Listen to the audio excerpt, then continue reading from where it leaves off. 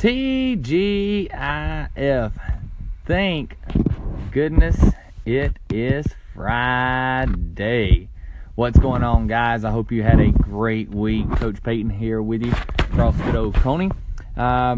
What a great week, guys. So we're finishing up our deload week. We got one more day tomorrow, deloadish. We are going to throw the barbell in there. We are going to put moderate weight on there. So let's go ahead and jump right into tomorrow's Metcon. So for tomorrow, guys, we will continue to warm up for a good 15 minutes or so. So we're going to emphasize that static stretching a little more than we do on normal days.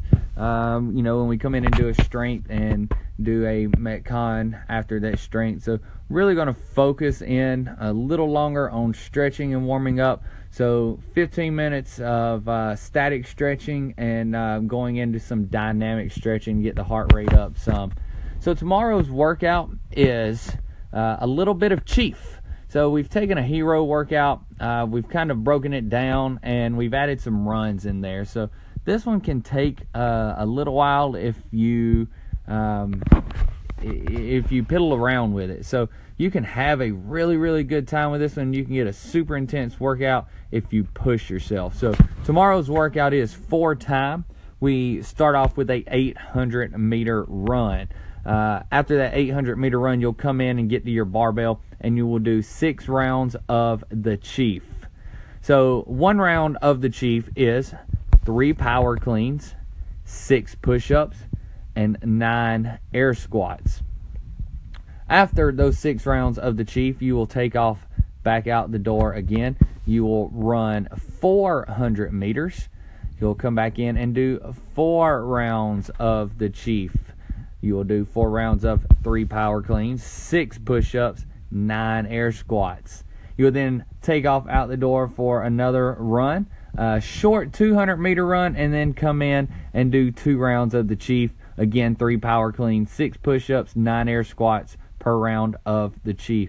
Once you get done with those 2 rounds, you will then take off for a final 1,600 meter, also known in America as a 1-mile run. So the weights for the Chief, as prescribed, Chief from CrossFit HQ is 135 for the guys, 95 for the ladies. We are going to modify some weights with that if we need to. Guys, 115, 65 for the ladies, 95 for our lightest weight for the guys, and 45 for the ladies. So that's the workout. Let's talk about when we need to pace and when we need to go. So with the 800-meter run, guys, that's 800 meters, half a mile. We're looking to not do a slow pace here. This shouldn't be a 5K pace run, but again, it shouldn't be a 200-meter pace run either. For 800 meters, you do need to move a little quicker than you would on a normal run, but you don't need to go so slow that you're like you're trying to pace for 3, 4, 5 mile run.